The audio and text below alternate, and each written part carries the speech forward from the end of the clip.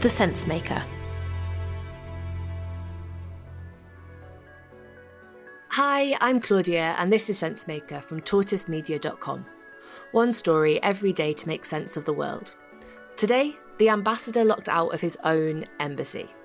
The military junta that's taken over in Myanmar has fired the country's ambassador to Britain, and last week they kicked him out of his embassy in London too.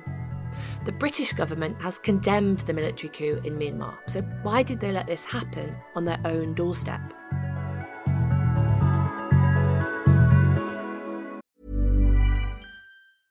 Introducing Wondersuite from Bluehost.com. Website creation is hard, but now with Bluehost, you can answer a few simple questions about your business and get a unique WordPress website or store right away. From there, you can customize your design, colors, and content. And Bluehost automatically helps you get found in search engines like Google and Bing. From step-by-step guidance to suggested plugins, Bluehost makes WordPress wonderful for everyone. Go to bluehost.com/wondersuite. The military has carried out a coup d'etat in Myanmar. They've seized control of the country and detained key government officials, including the country's de facto leader, Aung San Suu Kyi. Back in February, news broke that Myanmar's elected government had been overthrown. Since then, pro-democracy protesters have come out on the streets day after day in defiance of the army's takeover. The people of Myanmar want their elected leaders back, and they're protesting even though the crackdown by the army has been brutal. So far, 700 people have been killed. Countries around the world, including the UK, have been looking on, appalled by the violence. Then, last week, Myanmar's coup arrived in London. This is, not the Burma. This is London. Yeah, they seized my embassy. That's Chor Swa Min, the Myanmar ambassador. On Wednesday night, the ambassador's second-in-command locked him out of his own embassy and invited Myanmar's military in. The military fired the ambassador because he chose democracy over military rule. Even though he'd been a soldier himself for 30 years, he stood by the ousted civilian leader, Aung San Suu Kyi. So the ambassador had been sacked and locked out, but he wasn't planning on going anywhere. He spent the night in his car, parked right outside the embassy building in Mayfair. What was happening in London, he said, was an echo of what was happening 5,000 miles away in Myanmar. This is kind of coup, okay. Thank you. Who was in the building? Defense attaché.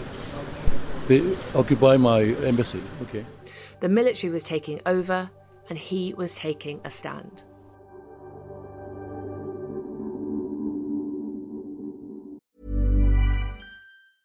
Introducing Wondersuite from Bluehost.com. Website creation is hard, but now with Bluehost, you can answer a few simple questions about your business and get a unique WordPress website or store right away. From there, you can customize your design, colors, and content. And Bluehost automatically helps you get found in search engines like Google and Bing. From step-by-step guidance to suggested plugins, Bluehost makes WordPress wonderful for everyone. Go to bluehost.com/wondersuite. So how is the UK government allowing this to happen? The Foreign Secretary, Dominic Raab, spoke out against Myanmar's coup back in February. We want to be clear with our American friends, our Canadian partners who announced similar measures today, but also with our European colleagues and partners that this is unacceptable behaviour, that the coup must be resisted, that we must find a way back to democracy, and that those who perpetrate violations of human rights abuses, as we've seen in Myanmar, must be held to account. Since the takeover earlier this year, the UK has led the charge against the military junta at the UN Security Council. They convened a meeting on the subject just last week. But now that the trouble is closer to home, the British haven't responded quite so strongly. Dominic Raab did criticise the sacking of Chor Swa Min. He said it was bullying. But the British government also said that they had no choice but to recognise Myanmar's decision to fire him. That's upset pro-democracy activists, because they say that by accepting the ambassador's sacking, Britain is basically recognising the authority of the military junta to make decisions. Britain says it's more complicated than that. Britain recognises states and not governments, and the order to dismiss the ambassador came from the state of Myanmar. That distinction between states and governments might seem finicky, but it does serve a purpose. It allows us to maintain important diplomatic ties, even with countries whose rulers we don't agree with. And that's what's happening here.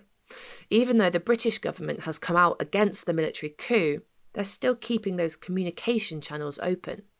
Still, there are other actions the British could take to show their disapproval to Myanmar's army. They might be able to block a new ambassador from coming into the UK, or they could even take more drastic action. They could cut off contact with Myanmar.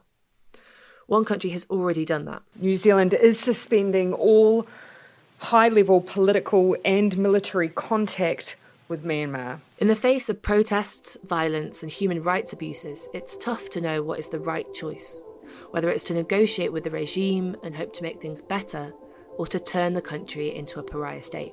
And we're yet to see which route Britain takes.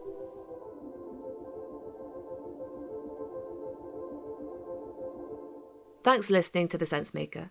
It's made by me and my colleagues Nimo, Imi, Zav and Ella at Tortoise Media.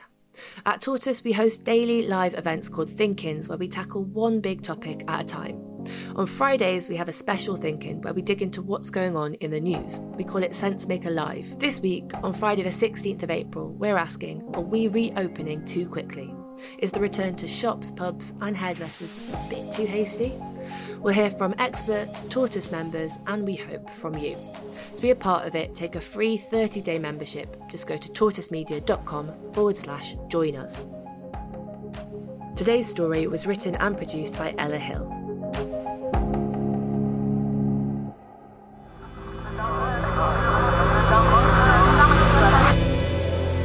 The Sensemaker.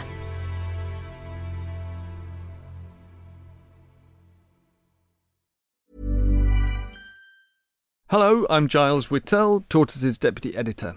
On the News Meeting podcast, we try to make sense of what should be leading the news with 3 guests who each pitched the story they think matters most. And once a month, we record a live episode in our newsroom. The next one is on the 27th of March, and I'm going to be joined by the brilliant author and podcaster Elizabeth Day.